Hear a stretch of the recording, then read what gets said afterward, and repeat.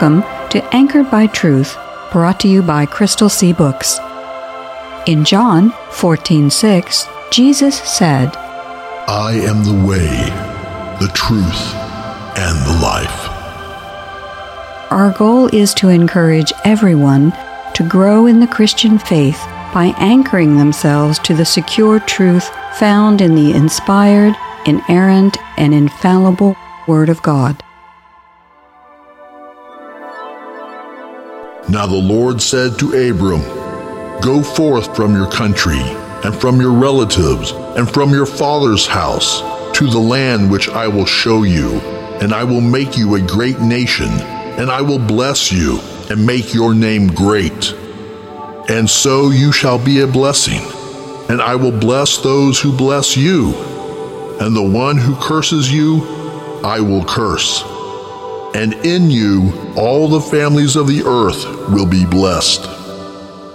Genesis chapter 12, verses 1 through 3, New American Standard Bible. Then Moses came and recounted to the people all the words of the Lord and all the ordinances. And all the people answered with one voice and said, All the words which the Lord has spoken, we will do. Moses wrote down all the words of the Lord. Then he arose early in the morning and built an altar at the foot of the mountain with 12 pillars for the 12 tribes of Israel. Exodus chapter 24, verses 3 and 4, New American Standard Bible. Hello, I'm Victoria Kay. Welcome to Anchored by Truth, brought to you by Crystal Sea Books.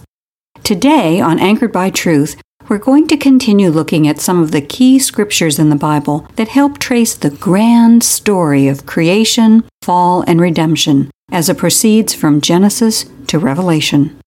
Sometimes we focus so much on the individual verses, commands, or observations within the Bible that have to do with family relations, money, prayer, or some other subject that we forget the Bible is a book that does tell one continuous story. So during this series, we're focusing on 15 key scriptures that show how that story is unfolding according to God's perfect plan. I'm here today with R.D. Fierro, author and founder of Crystal Sea Books, and part-time pastry planner. When the muffins are buy one, get one in the grocery store, he picks the second kind we get. It's not a good idea to let him pick both kinds. Anyway, R.D., would you remind us of where we are in our progress as we continue watching the overall saga of creation and redemption unfold? Sure. Naturally, the first scripture of the 15 that we were focusing on was Genesis 1:1, which of course says, In the beginning God created the heavens and the earth. We looked at scriptures that took us to the fall of Adam and Eve in the Garden of Eden, and then we looked at Genesis 3:15, which is sometimes termed the proto-evangelium, the start of the overall process of redemption. God had to initiate a process of redemption after Adam and Eve sinned, because as the Bible says, the wages of sin is death. So unless God had been willing to leave man in a state of condemnation perpetually, God had to do something to redeem man. So in Genesis 3:15, God made the first mention of his plan of redemption, and we covered that in our last episode of Anchored by Truth. In our last episode, we also looked at the part of the scripture that described God's initiation of the Noahic covenant. The Noahic covenant is the first of the 4 covenants which bear the name of a specific person to whom that covenant was delivered. Now today we're going to look at 2 more of those named covenants, namely, no pun intended, the Abrahamic covenant, named for the patriarch Abraham, and the Mosaic covenant, which is obviously named for the prophet Moses.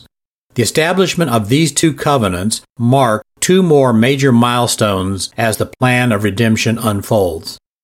So, our first few scriptures described creation, the fall, and what might be called the promise of redemption.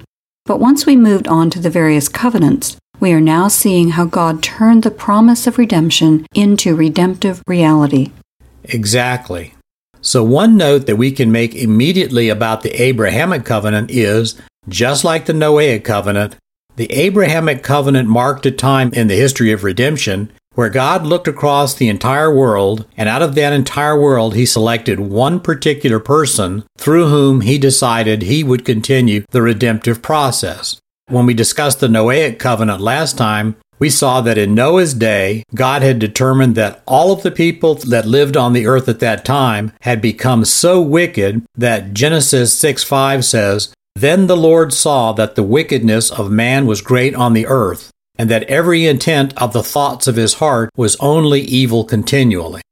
And the next verses go on to say that God was sorry that he had made man, and that he was going to, quote, blot out man whom I created from the face of the land, unquote. And that would have been the end of the redemptive process. But fortunately, Genesis chapter 6, verse 8 says, quote, Noah found favor in the eyes of the Lord, unquote. Yes. So with Noah, we have the first example of seeing God make the selection of one person from all the people on earth through whom he will continue to perform his work of redemption. Now, just to go back for a second, when God created Adam, obviously Adam was the only person on the earth at that time. So when God established his initial work of creation, he created Adam, and from Adam and Eve, all the descendants on the earth would eventually come. But by the time of Noah, there were tens of thousands and possibly hundreds of thousands of people who had been born and who were living. But when God looked at those tens of thousands or hundreds of thousands of people, he found that those people were just becoming more and more wicked. So when God was looking at the world in Noah's time, God only found one person, one man, through whom he wanted to continue his work of redemption. Now, of course, Noah had 3 sons, and they got married, and those were the people who went on the ark. So Noah was the first example of God looking at a populated earth, selecting one person, and then continuing his work of redemption through that one person. Well, with Abraham, we have the second example of God doing that. Now, it's not that with Abraham, God destroyed everybody on the earth. It's just that with Abraham, we have another example of God picking one person, and from that person, he is going to produce descendants, but also he is going to produce ultimately the Messiah, who would be a direct descendant of the person that he chose. Now, the Bible tells us that originally Abraham was called Abram, not Abraham, and that he lived in Ur of the Chaldees, or Ur of the Chaldeans, as it's sometimes put. And that basically is in modern-day Iraq. Well, as we heard in our opening scripture, God told Abram, the same person as Abraham, just God changed his name later on, to leave Ur, where he was living, and go to Canaan, which is modern-day Israel. Now, God also told Abram that through him, all the families of the earth would be blessed. So God's selection of Abram and making that pronouncement that through Abram all the families of the earth would be blessed, that was the first announcement that God was going to start a new ancestral line which would ultimately produce blessing for everyone on earth. And we now know that Abraham became the ancestor of the Jewish people out of which Jesus emerged. Although that would have been 2,000 years after God first established the Abrahamic covenant. But as you said, Abraham represents God making another deliberate choice in the redemptive process. This helps demonstrate that God's plan of redemption never has been, and never will be, a haphazard process. It has always been deliberate and intentional. So even though we're only in the 12th chapter of the first book of the Bible, we see that God was already setting the stage for everything that would follow in the next 65-plus books. Yes. But as important as it is to notice that Abram, later renamed Abraham, was biologically the ancestor of the Jews, in the 4th chapter of the book of Romans, the Apostle Paul tells us that Abraham was also the faith father of not only the Jews, but also the Gentiles. So the establishment of the Abrahamic covenant is an absolutely key step in the overall process of redemption for 2 reasons. First reason, maybe the most obvious reason, is that Abraham fathered the specific tribe and nation that would ultimately produce the coming Messiah. But the second important thing to note is that Abraham exhibited so much belief in God's promises that Romans 4:3 says that Abraham believed God and it was credited to him as righteousness. So this pronouncement made Abraham not only the physical ancestor of all the Jews, including Jesus, but also the spiritual father of all the Jews and the Gentiles who would come to salvation by placing their faith in Jesus. So obviously Abraham is a key figure in the overall redemptive process. Abraham's belief in God's promises made Abraham also suitable to become a premier example of faith, and by doing so, Abraham not only became the physical ancestor of the Messiah, but also the faith father of all the people who would one day put their trust in that Messiah for salvation. All of this just says very clearly that Abraham's appearance in redemptive history is a critical part of the overall plan of redemption. And Abraham's role is so important that his story takes up 12 full chapters in Genesis, whereas only 6 chapters were devoted to the flood account. Now, the volume of Scripture doesn't necessarily determine importance, but I think it's fair to say that when God devotes a substantial volume of His Word to any subject, it means we should spend some time discerning what message God is trying to communicate to us. Is that a fair statement? Yes, I think it is. And by using that criteria, the next part of the redemptive process also merits considerable attention. You mean the Mosaic Covenant? Yes. Well, obviously, the Mosaic Covenant is named for Moses, who is certainly among the best known, and maybe the best known figure in the Old Testament. I don't think there are many people who haven't heard about Moses and likely seen one of the movies about him leading the Hebrew people out of Egypt and back to the Promised Land. So after the Abrahamic covenant, you're saying that the next covenant chronologically is the Mosaic covenant, right? Right. And using our volume criteria, we see that the description of the Mosaic covenant takes up multiple chapters in the book of Exodus.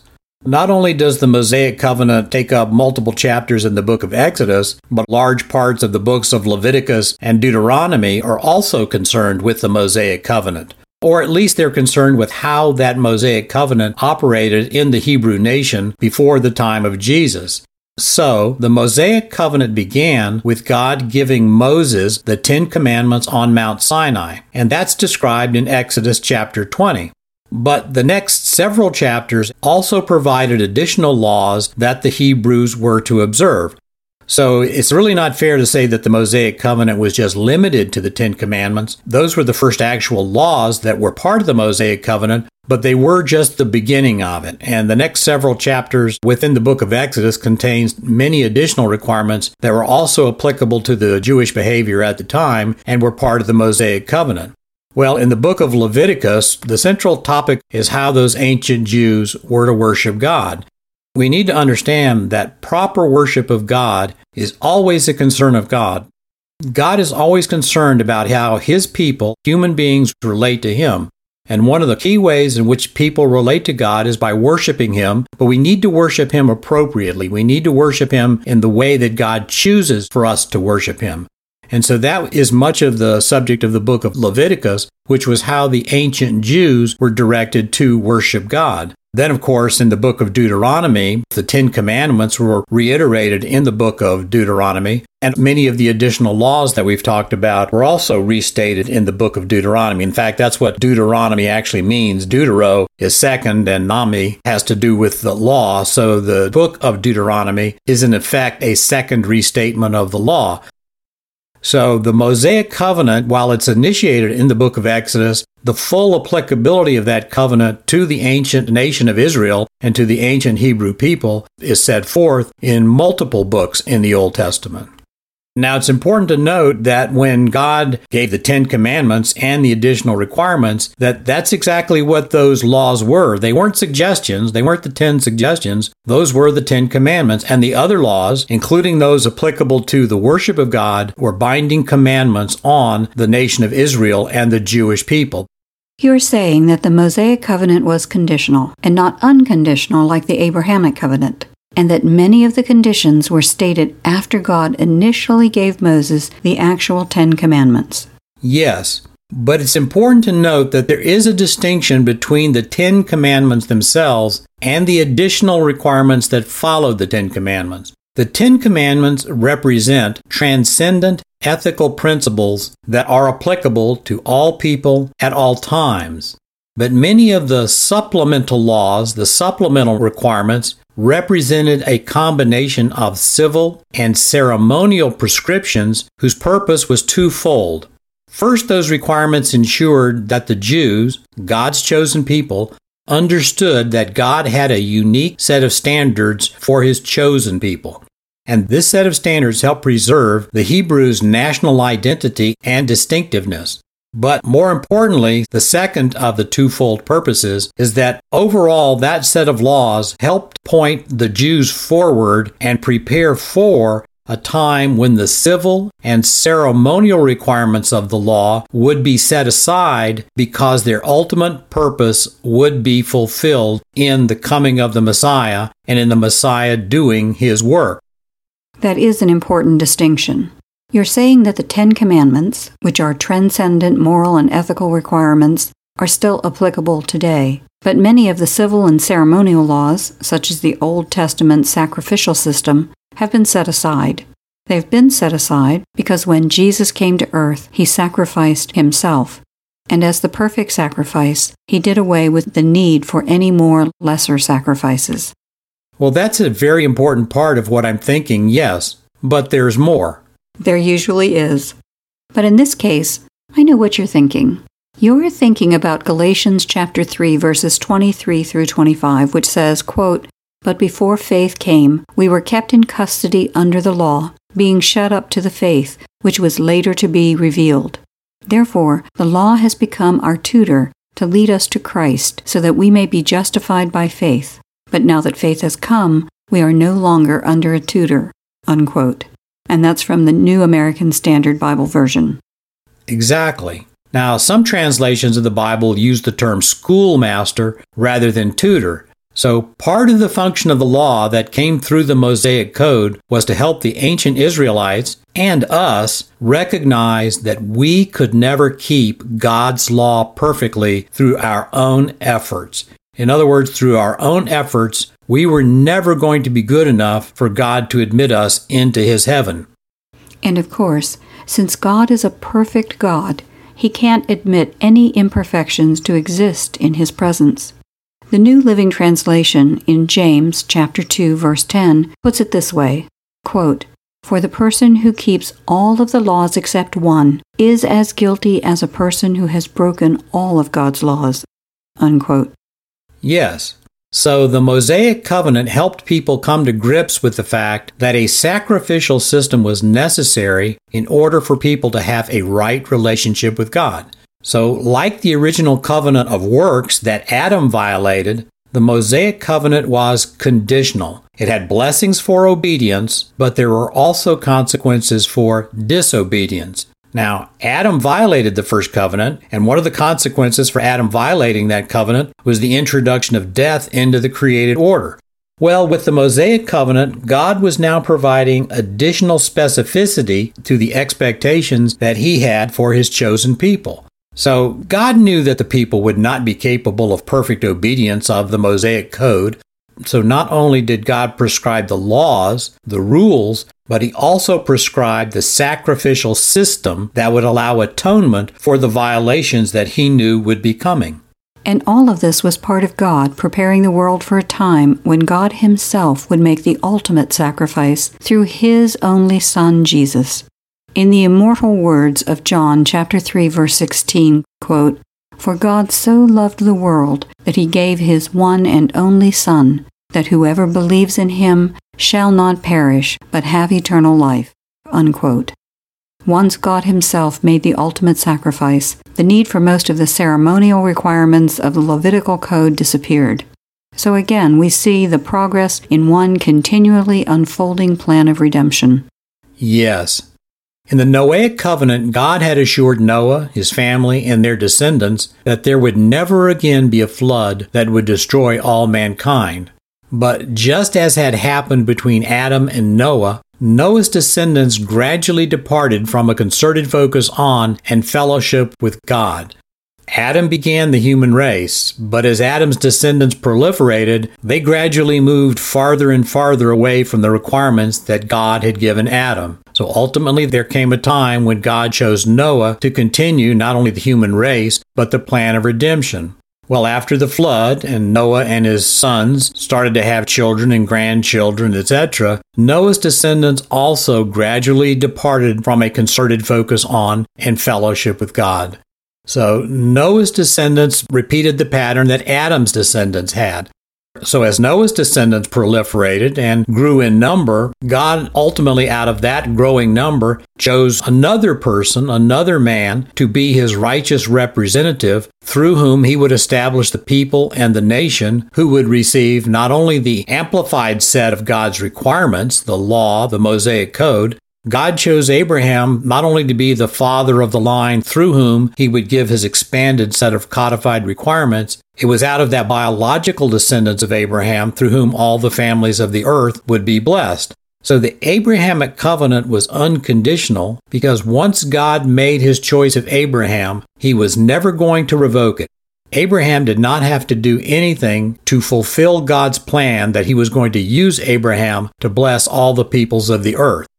So it's important to keep all of this in perspective, that fact that God made an unconditional covenant with Abraham so that everyone knew that it was from Abraham's line of descent that ultimately all the people of the earth were going to be blessed. And that nation, Israel, and the people, the Jews, would carry out the plan of redemption in two ways. First, they would receive the law, which would be a detailed set of conditions by which they could be blessed. Ultimately, of course, they would be unable to obtain the promised blessings by obedience. So second, God would use his chosen people to one day give the world his Messiah, who would be perfectly obedient to the Father, and through his obedience produce salvation for anyone who would place their trust in him. Exactly.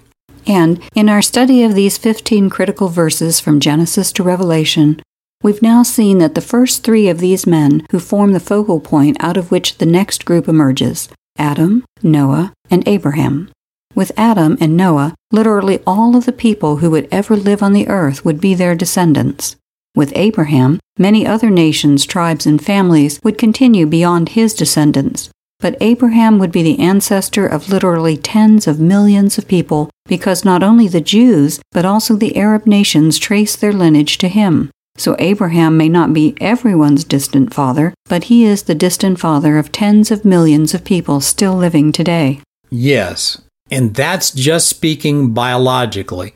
As we noted earlier, Abraham is the father of faith to hundreds of millions, maybe over 1 billion more people. Now, what all of this demonstrates is the truth that the Bible's pronouncements pertaining to people who lived thousands of years ago is still visible all around us today. Moses' role in the redemptive process was different from the roles of Adam, Noah, and Abraham.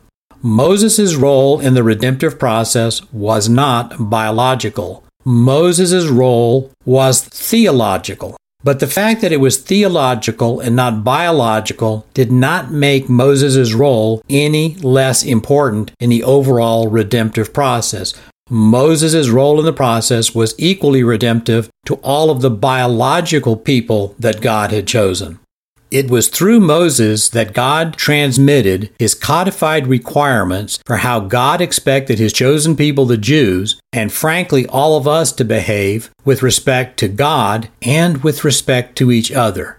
Now, it's not true that there were no requirements that governed human behavior before Moses came. Clearly, there had been requirements that applied to God from the very beginning. Clearly, God had expectations for men that you could trace all the way back to man's original creation. But Moses introduced another great dividing line in this overall unfolding of the covenant of grace. Before Moses, God had placed expectations on men, but he had not codified those expectations into a specific legal code. So from the time of Moses forward, the Jews possessed what might be termed the revealed law. Codification of requirements is important to human behavior, and that's what Moses did. He presented the codified requirements to the nation of Israel, and that included some transcendent moral and ethical principles that apply to all people at all time. But codified law by itself never saved anyone. And that was part of the function of the law, as we've talked about, was to let people know that we cannot save ourselves through our own efforts. In order for us to be saved, God Himself ultimately had to be part of the process.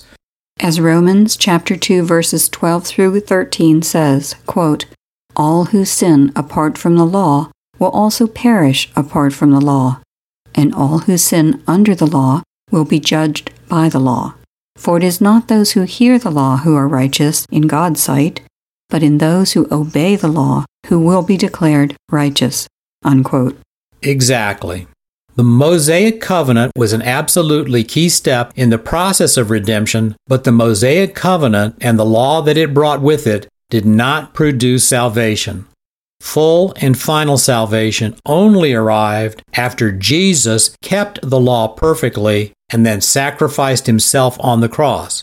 There was no need for Jesus to die because Jesus never sinned, but Jesus voluntarily laid down His life because of the sins of His people. Because Jesus did not need to die for His own sins, He was able to die for the sins of others. So when Jesus died, His sacrificial death became available for everyone else who wants to place their trust in Him. His sacrificial death became available to achieve salvation for all the rest of us. So Jesus' perfect obedience of the law and His sacrificial death achieved redemption for all of the people who had been the subject of God's plan of redemption from the beginning. Wow. Even though we all know the story, when you focus upon it, it's still a mind-boggling transaction. We receive what Jesus deserved, but only because He received what we deserved. Sounds like a great time for a prayer.